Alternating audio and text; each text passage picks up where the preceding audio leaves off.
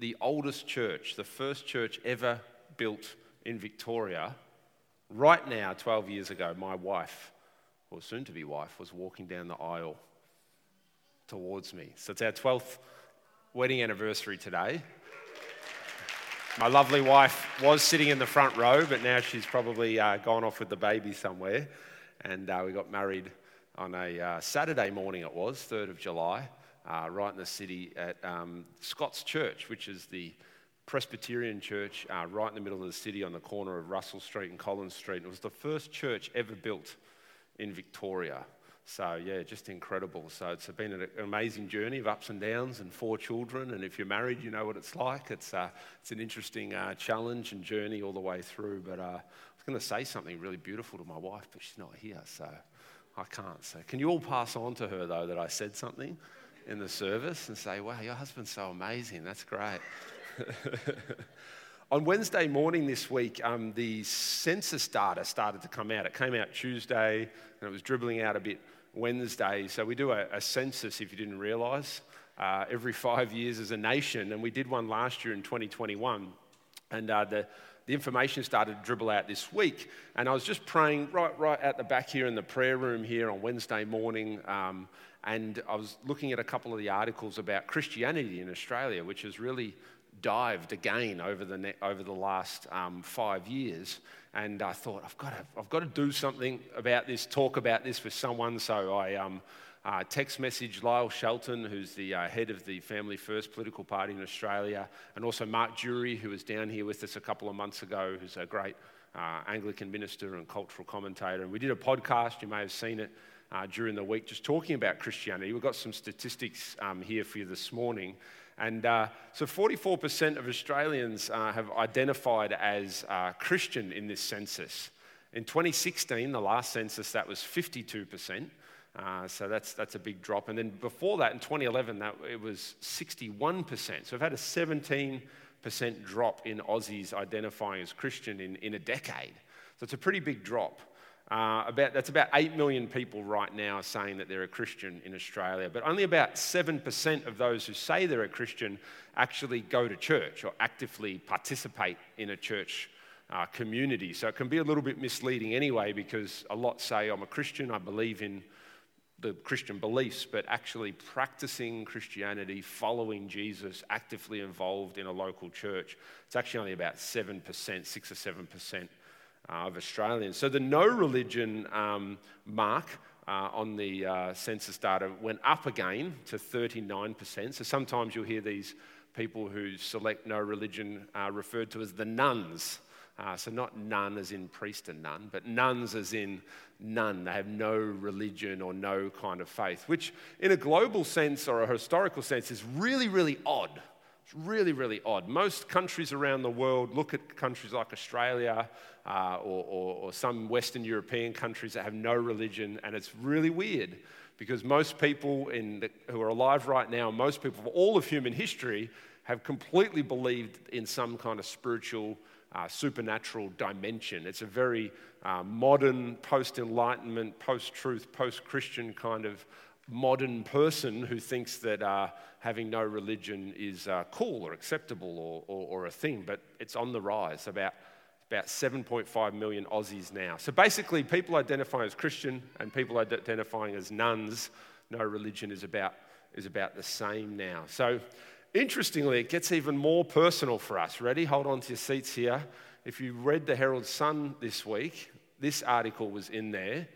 Town not so faithful. Oh, that's some crazy town somewhere out there in Australia that I've probably never heard of. Well, hang on a second, let's look at the tagline. Langwarrin, home to most non-believers. Who lives in Langwarrin here? Right, I want you to stand. No, I don't want you to stand up. I lived in Langwarrin for about 10 years, so I played for the Langwarrin Soccer Club for a long time, and I'm sure some of you probably live in Langwarrin or have lived in Langwarrin. Amazingly, out of all of Australia, the suburb of Langwarrin has the most non-believers, or the highest percentage of non-believers. Now, as a pastor, what do you do as a pastor? What do you do as a Christian if you're here this morning as a believer, a follower of Jesus? Do you get disappointed? Do you get depressed? Do you what do we do about this? I might be a bit weird. I get excited. I get excited because I think this is great news. Yes, I want the most Christians possible because I believe in God. Yes, I would love our nation to be the most Christian nation possible with our political policies and the way that our culture is. Of course I would, because I believe that that's the truth. But I get excited with the decline because it means that we need God more than ever.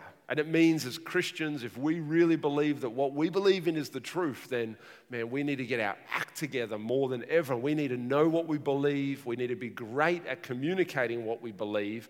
And we need to understand that most people out there, this is going to help us understand, most people out there that don't go to church like us are not necessarily basing their lives on the Bible. And are not necessarily thinking through the lens of a Christian worldview and God existing and Jesus being the Son of God. They might believe Jesus is a historical figure that existed, but maybe they don't even believe Jesus was real or was a person. It's just a made-up thing. It gets me excited. But what's happening here? Is Christianity, is it finished in Australia? Is it kind of over? Is it going to just keep declining, like 10% every census until there's just no one really left? Well, probably, and I spoke about this in the podcast with Mark Jury and Lyle Shelton, probably a big part of why Christianity has decreased to 44% is because of the shedding of nominal faith. So a lot of people before who would have ticked Christian because, yeah, I kind of believe that stuff, or my parents were Christians, so I suppose I'm a Christian. I think a lot of people have now been more honest and just said, well, I haven't been to a church for 6 years, let's be honest, so I'm not really a Christian, and they've ticked. So the nominal aspect has fallen off. The second one there is we live in a post-Christian culture. That's a really strong reality now. So it wasn't like that for a long time in Australia. Australia was founded on Christian values. It was always appreciated of our Judeo-Christian history. But that really now has become something of the past. We're moving more and more towards a secular country. There's a lot of hostility towards Christianity. You might have seen a bunch of the campaign to tick no religion in the census, and a lot of the motivation of that is so that Christian groups and Christian churches don't get tax benefits and don't get all of these kind of things. So there's some hostility there.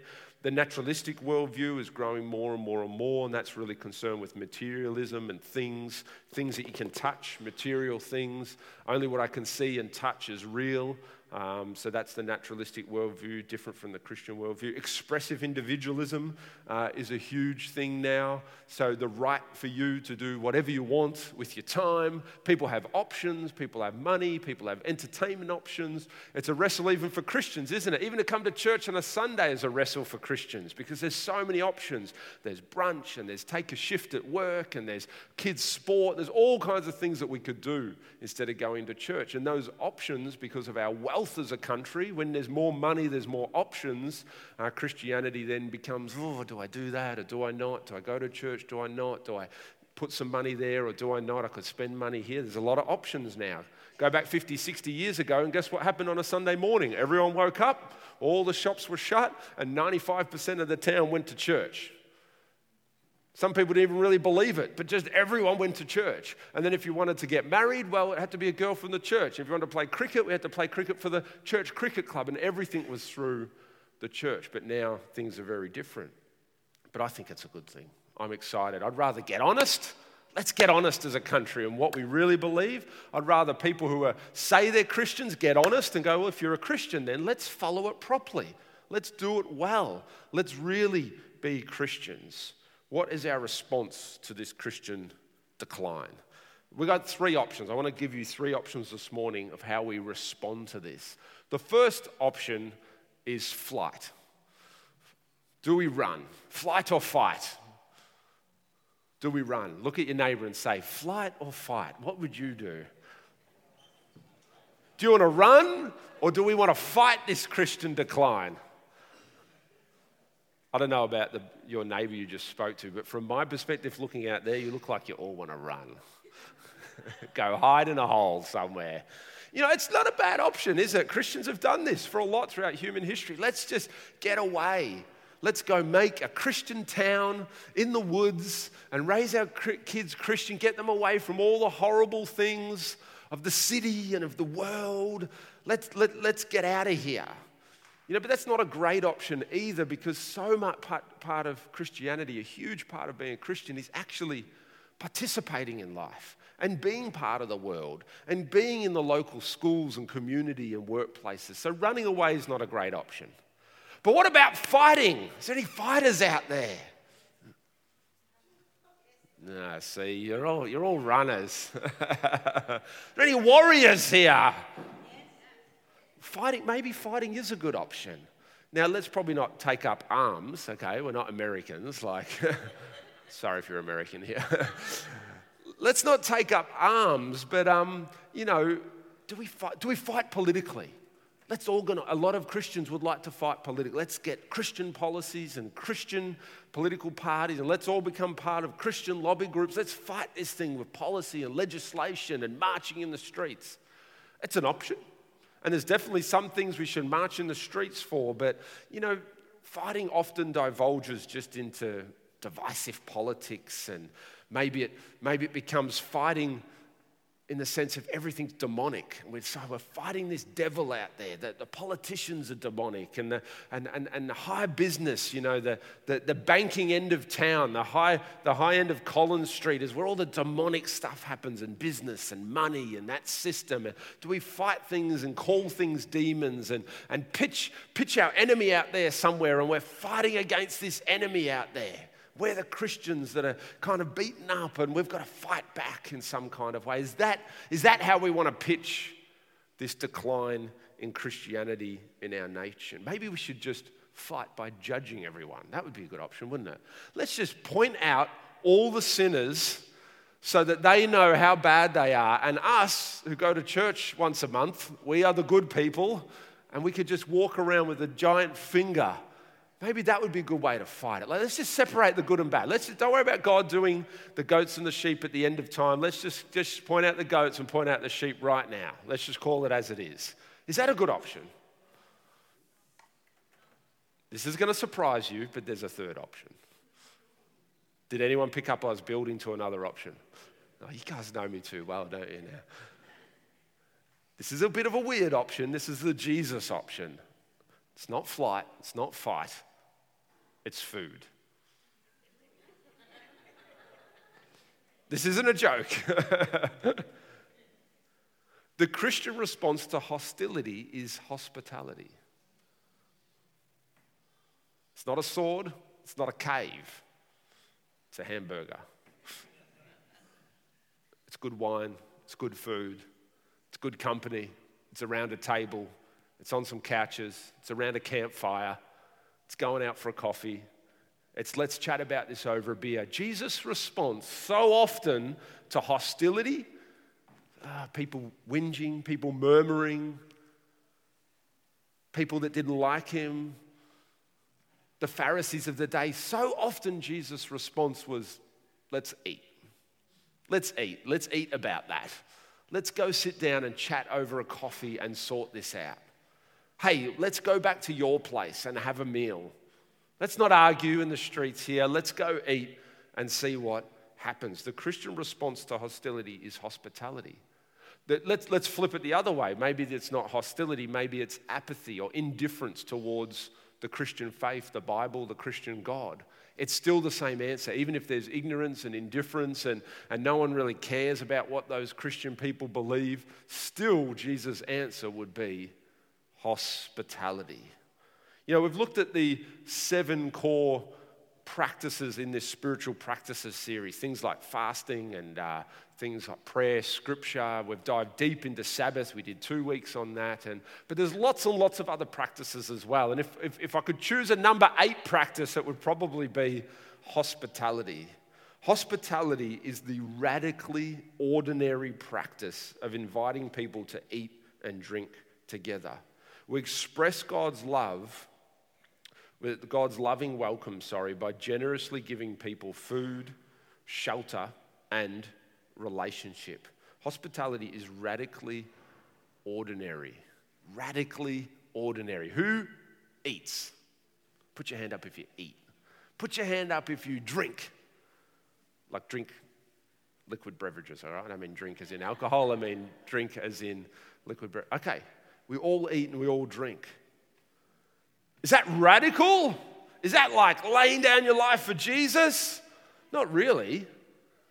But when it becomes hospitality in order to love, in order to include, in order to reach out, in order to offer someone shelter or food or clothing or just friendship, then it begins to become radical. Because the motive isn't, I need to consume food in order to sustain my body. The motive is, I want to use food to share life, to do life, to practice hospitality.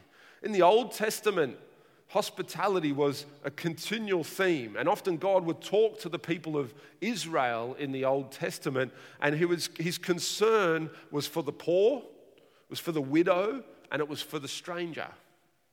Or if you're an older person who used to read an older version of the Bible, it was for the alien. But if you're younger, you're going to be like, that's really going to mess you up. What do you mean, there's aliens in the Old Testament?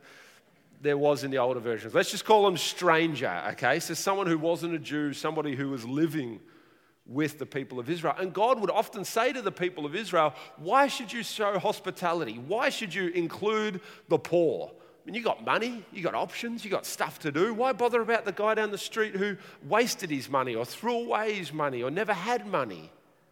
Why worry about the widow? Like, she'll be okay. Yeah, she's lost her husband. She's got no source of income now, but she'll find her way.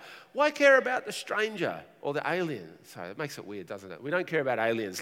Strangers who are from a foreign place. Like, they're not our people. We're the Jews. We're God's people. You know what God would always say? He would say, because you were once slaves in Egypt also. Isn't that powerful?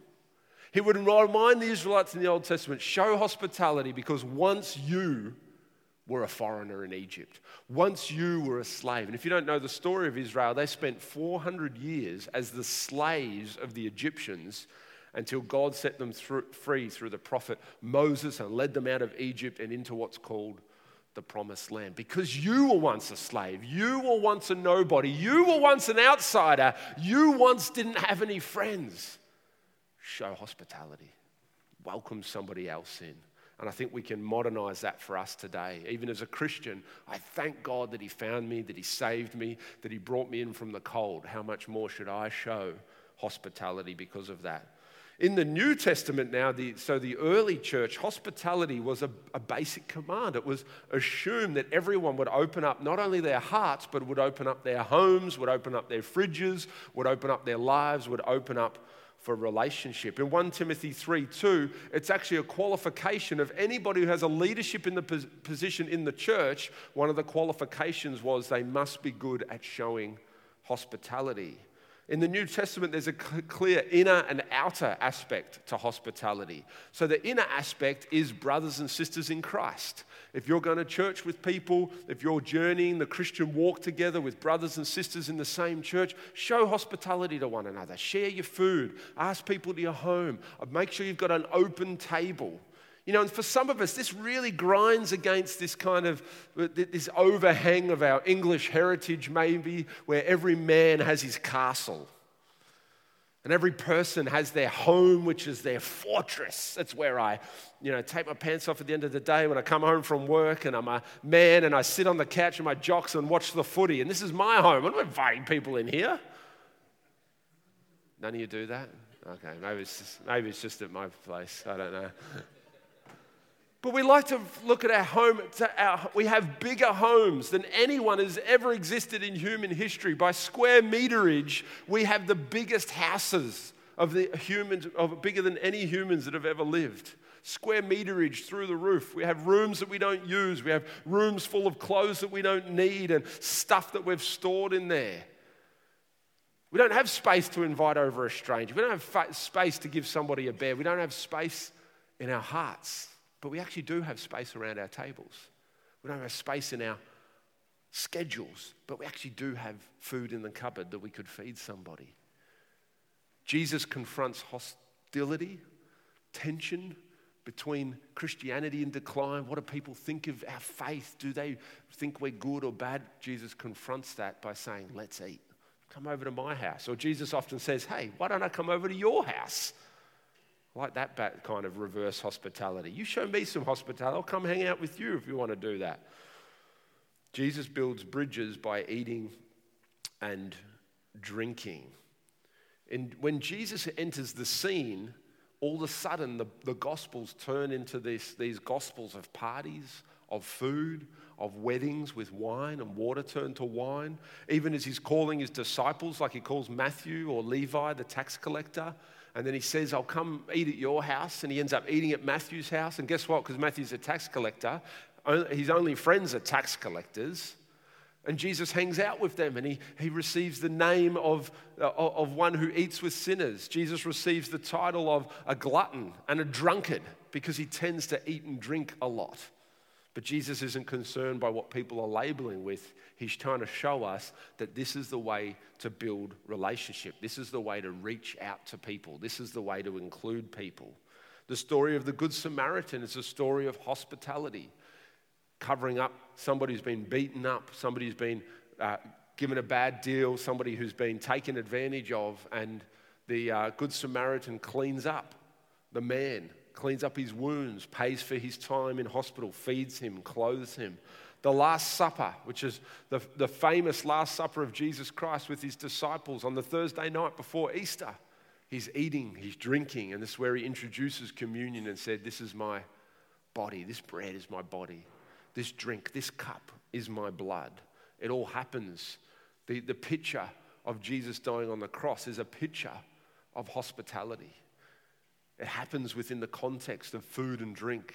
And Jesus uses food and drink, food around a table to symbolize his death and his sacrifice on the cross. Because in his sacrifice on the cross, Jesus was showing us the hospitality of God.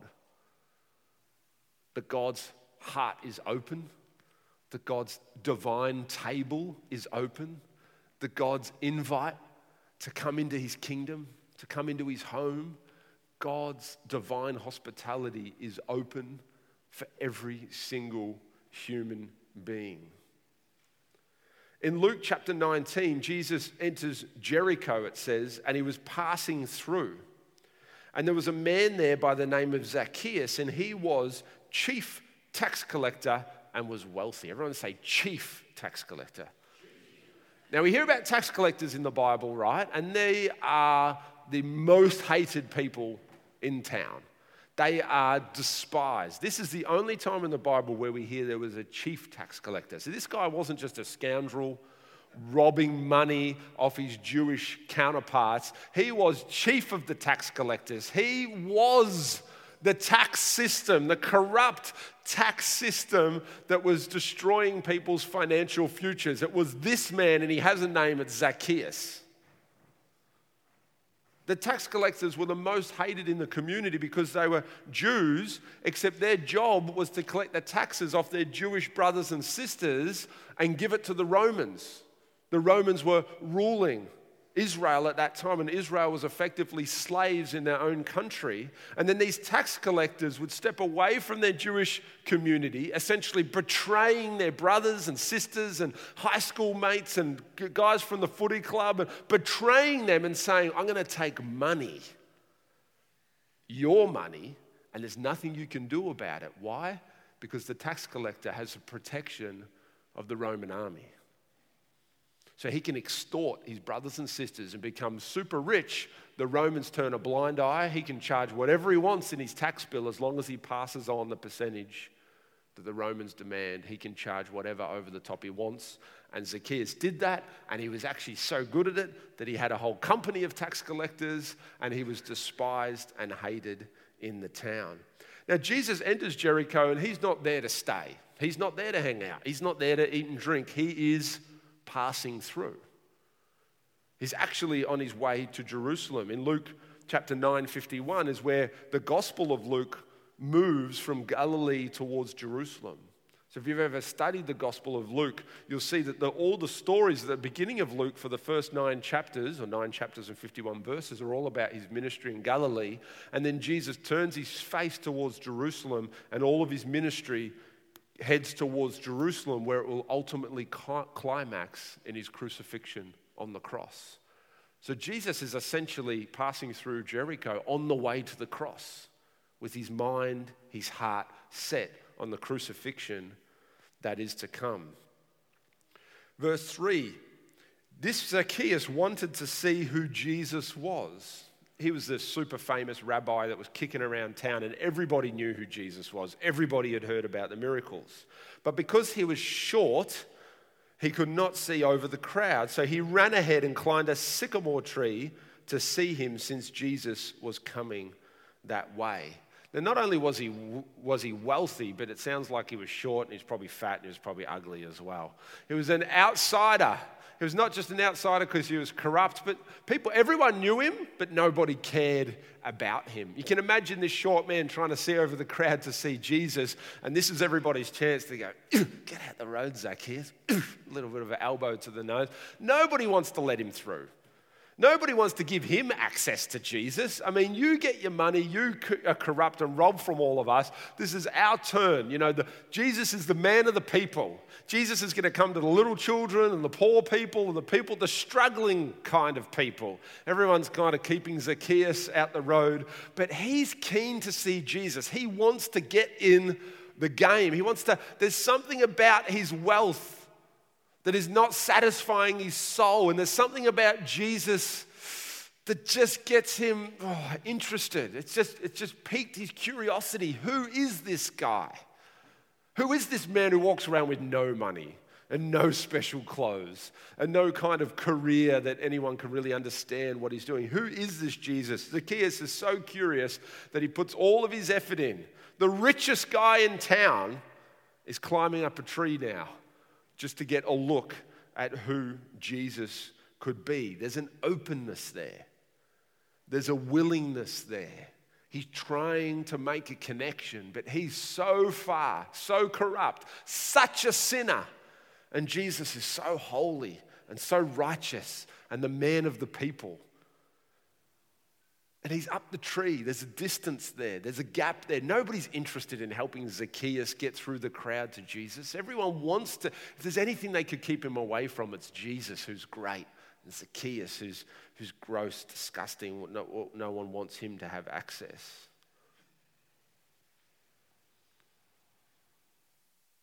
Who is Zacchaeus in your world?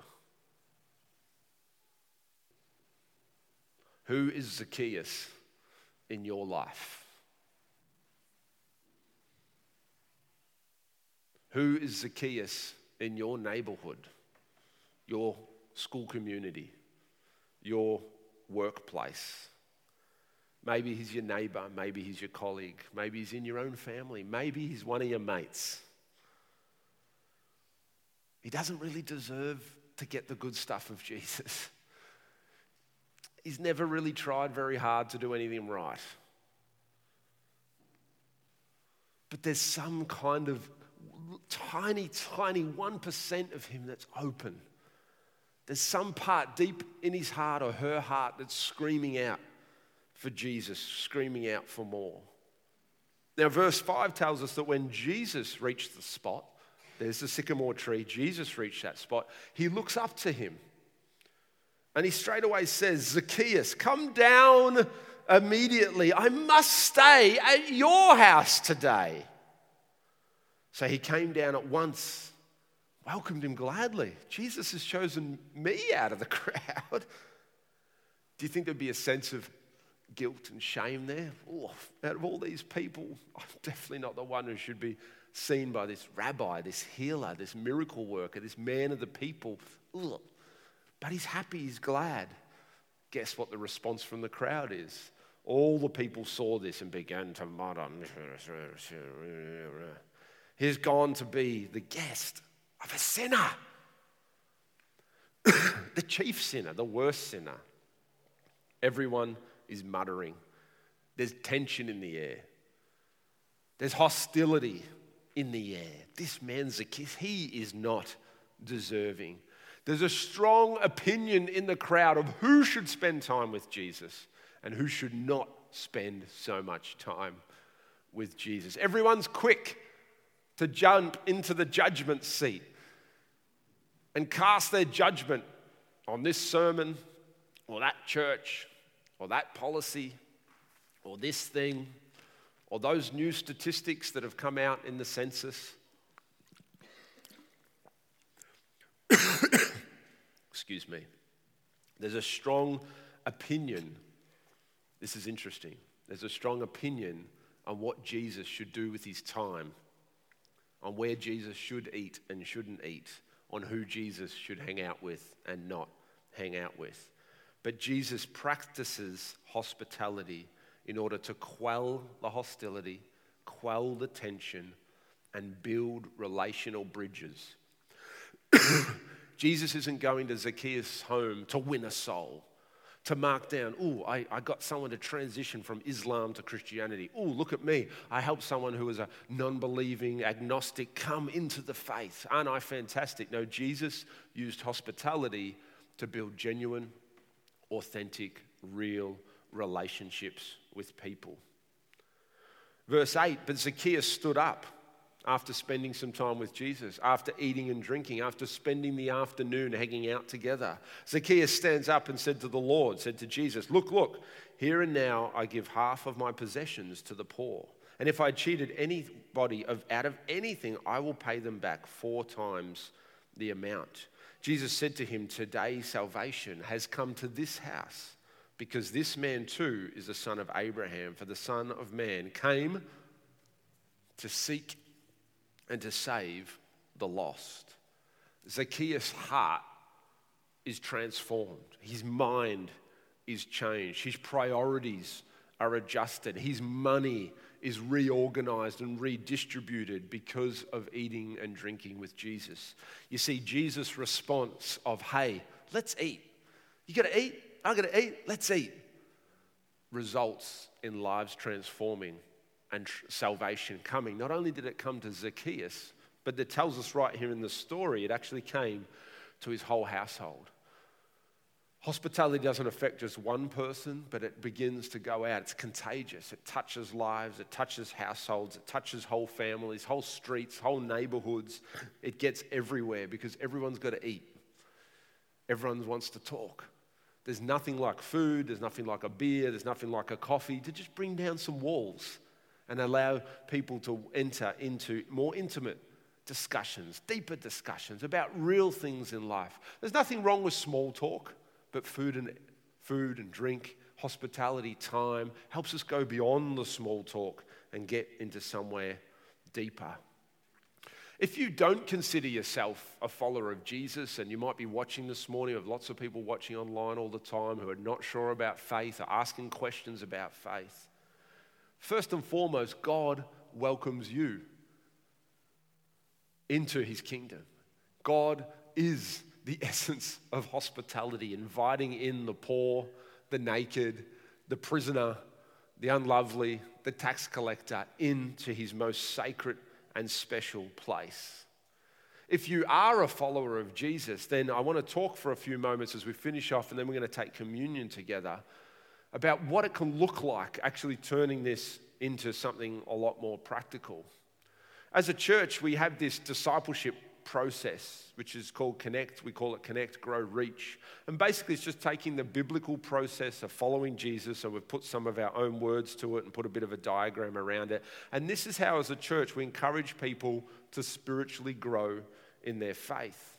Now, this process begins with connecting to Jesus. Everyone has to have their own deep individual connection and relationship to God. It's not my job to keep you connected to him. It's your job to connect to him. I'm here to facilitate. The church, leaders, life groups, all these things are there to facilitate, help, and support you to have your own personal relationship with God.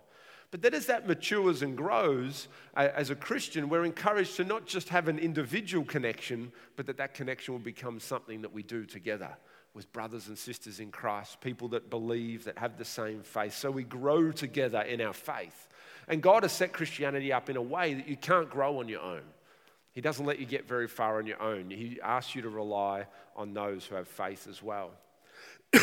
Finally, as we follow Jesus, our faith that started individually, that grew into the church, then becomes something that reaches out beyond the four walls of the church. And this is where, in the Reach Our community, the blue leaf there, it's really the final platform of launching out with the message of the gospel, the message of the kingdom of God, into the highways and the byways, into the neighborhoods and the streets. 500,000 people live within 10 minutes drive of this church. 500,000 people live in this little area. A lot of them are in Langwarrin, the most non-believing suburb in all of Australia. And the best way that we can reach them is not through some program that a church or a bunch of churches come up with, not by Pastor Caleb going out on the street corners and preaching great sermons and hoping to draw people from the street corners into the church. The way that God has designed, the method that Jesus used to connect people to faith, to reach people, to come. Jesus said it in the Gospel of Luke there. Luke says it about Jesus, that Jesus came to seek out, to look for the lost, to seek and to save the lost. And his method of choice was not sermons, was not street corners, was not evangelistic programs administrated by a church. His greatest method that he used was eating and drinking and talking and building relationships. Not in stadiums, not in church auditoriums filled with thousands of people, but in the humble homes, humble cafes, restaurants, park benches, just having a coffee, chatting it out over a beer, asking someone to come and have dinner at your place. This is how we reach the community. And this is something that we can all do. This is something that is not just for the few or the gifted. This is something that everybody can do. My first encouragement, and then we're going to take communion around these three things, is to build a bridge into your local community. Pastor Andrew is very involved in his cricket club.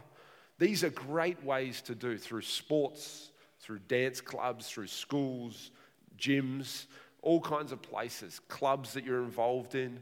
New mums groups are great when you have a baby and they put you together with 6 or 8 women who just had babies in the local area. I know many mums have taken that opportunity just to connect, and it's all about hanging out and food and new mums getting together. I know Helen's been involved in community gardens and men's sheds and building things. She's great like that. The first thing that we need to understand about Jesus is that he was out and about. Jesus was out and about. He was known. People knew him because he was out there. He wasn't hidden. He wasn't in some office somewhere. He wasn't behind some computer. He was out and about in the local community, building bridges.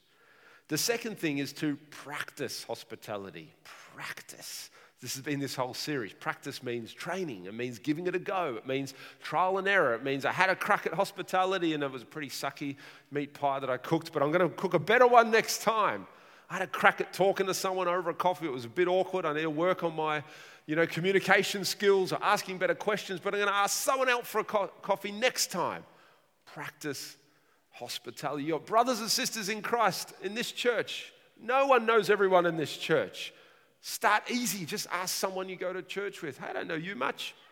Let's have a coffee this week. Practice hospitality. I think the life group hosts in our church are amazing. Those people that open up their homes every week to have life groups in. To open up your home for a life group, it means you got to clean your house. It means you got to set up some chairs. It means you got to think about some food. It means you've got to invite people in for a couple of hours and they might not go for 3 hours or 4 hours. Who knows what's going to happen?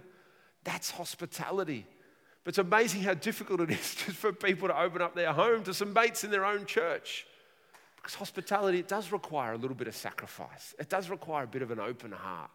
But it's not something that just for the gifted. It's something that all of us can do. Hospitality, practicing hospitality means celebrating. A huge amount of us from church were at a wedding yesterday for Sam and Laura, and it was a great day celebrating. And guess what? Once the ceremony finished, we all went home. No, we didn't. Guess what we did? We went to a reception and we ate food and we had many different drinks and we danced and we hung out and everyone moved around tables and chatted to each other. We practiced hospitality and celebrated the wedding of a couple in our church with food and dancing and talking and lights and fun. And we did it from the ceremony started at 2 and I went home at about 11. So I gave 9 hours to practicing hospitality yesterday. And I've got richer relationships. I had great conversations. I saw an awesome young couple married. I met people that I never knew before. We practiced hospitality and the kingdom of God moves forward. Get better at holding conversations. This is something, sadly, that in our modern world we've lost so much, just the art of asking a good question, that someone can just share a bit of their life, asking some leading questions. And when you get asked a question, answering with more than yes, no, good, bad, okay, bit sick, busy, not so busy. Practice hospitality, practice talking, dialoguing, practice asking better questions, practice sharing your heart a little bit. Why are you so confidential about everything? It's like, oh, everything's just so ultra private. Share your life. Tell someone you're limping. No, I had a crap week. When does anyone say that? No, I'm struggling a bit at the moment. I'm just working through some stuff. It's okay. No one thought you were awesome anyway. No one thought you were perfect anyway. They're not perfect, the person asking you the question. We're all working through our junk. Learn to listen. Learn to ask questions better. Practice hospitality. When you get home this afternoon from church and you see your neighbor parking their car, rather than doing one of these to your front door, walk across the road to your neighbor getting out of their car. How difficult is this? Hey man, how you going? How's your week been? How's the kids? Have a conversation for 10 minutes. If it goes well, because you're not going to be doing much this afternoon, say to them, hey, do you want to come over and have a beer? Come on, come over. Like I've got beers in the fridge. Sit down for half an hour and actually meet your neighbor. Learn about them. Ask them a question. Practice hospitality. And the final thing is share the gospel. We don't practice hospitality to share the gospel. Christianity is not a switch and bait. We're not like, oh, I'm going to do some hospitality and then maybe I can win a soul and I can come back to church and say to Pastor Caleb, I helped get someone saved. That's not what we're about. Don't be weird, please, because that doesn't help the Christian faith. Weird Christians doing weird religious stuff. Jesus didn't go out to win Zacchaeus' heart. He went out to build relationships by sitting around his table with him. God changed Zacchaeus' heart. Jesus built the bridge. God is asking you not to change anyone's heart because you can't do it anyway. Only God can transform a life. But he is asking you to open up your table. He is asking you to practice hospitality. He is asking you to be intentional about building relationships. And he is asking you that if the opportunity arises, give an answer for the faith that you profess. Share the gospel, just the 1-minute gospel, the 1-sentence gospel. Just tell people the reason I live like this is because I believe in Jesus. The reason I go to church on Sundays isn't because my parents went to church on Sundays, isn't because I have to go to church on Sundays as a Christian. I go because I want to worship God, and it's a huge priority for me. I believe in Jesus, and I take it really seriously. Bang! You've just shared the gospel in a non-weird way, in a couple of sentences. You've just put it on your friend's radar. That's all God's asking you to do, is just be honest about what you already believe in. That's sharing the gospel. Within the context of hospitality and eating and drinking, this could help your Zacchaeus come to a place where they stand up and say, of their own free will, not under coercion, not under Christian manipulation, but of their own free will, just the Holy Spirit working in their heart, they say, I have sinned. Now that I'm sitting here eating and drinking, I'm realizing I've stolen. I've done some wrong things. I'm going to give back. I'm going to give the money back. I'm going to sort my life out. And then like Jesus, you can sit there and just say, fantastic. Salvation has come to this house. Could you imagine that if a couple of neighbors in your street, a couple of friends at work had that Zacchaeus God encounter and you were just there sitting on the couch going, wow, I asked someone for a coffee. I walked across the street and actually had a conversation with my neighbor as they got out the car. Wow. And God, you just transformed their life. Salvation came to my street because I was willing to take 5 minutes to have a conversation, willing to take an hour to have a meal, willing to just, sweep my floor, whack something in the oven for a half an hour, and invite someone for a meal. And salvation has come to these lives and these houses and these people, and someone's got communion for me. Let's just stand up this morning. Thank you, Dirk. Thank you. Thank you, Lord God. Our spiritual practice for the week is, you're going to be able to pick it now, share a meal with someone. If that's too hard, share a drink with someone. If it's too hard to invite them to your house for some reason, you're not there yet, invite them to a cafe. Or do it Jesus style and say, I'm going to your house. I asked someone for lunch this week, and we were going to go to the cafe, and then they said, I've got some leftover food from dinner last night. So I did it Jesus style. I said, bring that leftover food. Don't worry about the cafe. I'll eat your leftovers. Bring them in, heat it up. And we did that in my office, and we had lunch with their food. And we practiced hospitality, and we talked about life, and we grieved a bit together, and we laughed a bit together, and we moved the kingdom of God forward. As always, there's a few points on the website there just to help you understand a bit maybe, or teach you a bit how you could actually do it. The second point is about actually praying before you go out for dinner or before they come or before you just pray. Just ask God to enter. God is the ultimate host. Divine hospitality rules and reigns in the kingdom of God. The end of time is a great wedding banquet and a great feast. That's the picture of the heaven coming to earth. It's the picture of a wedding banquet. A few of us were at a wedding banquet last night. That's a picture of heaven on earth. It's talking, it's chatting, it's God in our midst, it's great food, it's good wine, it's a great time, it's dancing, it's singing, it's celebrating. This is the picture of heaven. Why do you all look so somber? There's many smiles. It's beautiful. Isn't this beautiful? It hits our heart. And the discussion questions as well are around hospitality, to chat with that with your life group or in your home. Lord, we come before you today. Lord, your body and your blood was essentially your invite into divine hospitality. Your body and your blood, your crucifixion on the cross, it welcomed us in to the greatest home that we've ever known. Your home, Lord God, that we could experience heaven on earth, that we could know what it is like to be in relationship with God.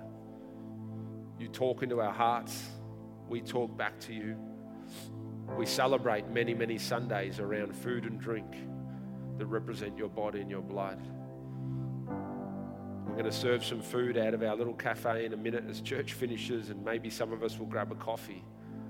Lord God, hospitality, hosting one another is so important. Just as you hold in your hands God's hospitality, God's invite, his body and his blood, just close your eyes. Just take a moment to meditate on this word this morning.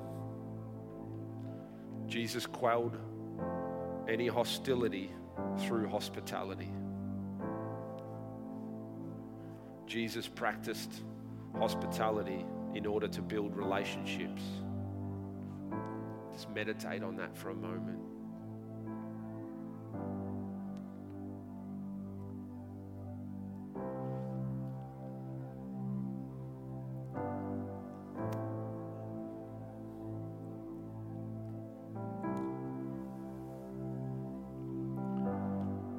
That's it. Just spend a moment. Just pray in your own heart. You pray out loud if you want. Just talk to God for a moment. What's he saying to you today?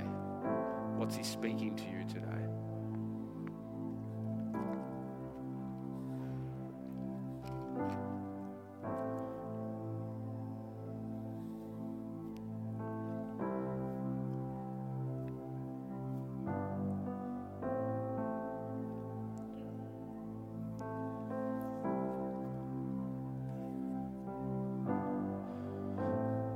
finally, who's the Zacchaeus in your life? Just meditate on that for a moment. Just talk to God about that. Is Zacchaeus a neighbor, a colleague, a family member? That's probably the person you need to ask for a meal this week. If you're really bold, that's probably the one. Are you here this morning and you are Zacchaeus? You're the one who feels so distant from Jesus, but you're willing to climb a tree to have a little look. You don't expect Jesus to stop, but Jesus has stopped right in front of you today. And you're Zacchaeus. You're the one who needs help. You're the one who's stuck.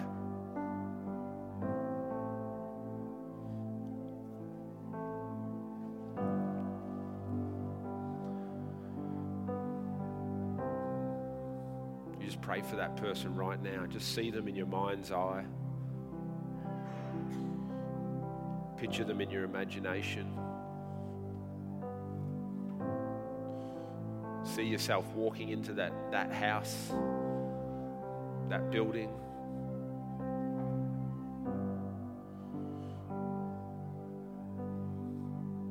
God is such a hospitable God. The presence of God, the anointing of God, it really comes when we invite one another, when we invite people into relationship, when we build bridges. You know, God is attracted to that. The anointing of God comes. God loves it when we break our routines, when we break our silly schedules that we think are so important. We're willing to break those to love a stranger, to visit a prisoner, to clothe the naked, to give drink to the thirsty, to give food to the hungry. Oh, God loves that. That is the kingdom of God. Lord, as we dwell on this, we just take the bread this morning, the cracker, just as a representation of your body. Just feel free to eat this morning. We take it in reverence. We take the blood, your blood that washes us clean. Your blood that's available to all people to wash them clean. Even the worst sinner, the chief tax collector, your blood is good enough. If your blood was good enough for Zacchaeus, your blood is good enough for us. Your blood is good enough for our neighbor. Just take the drink this morning. Thank you, Lord.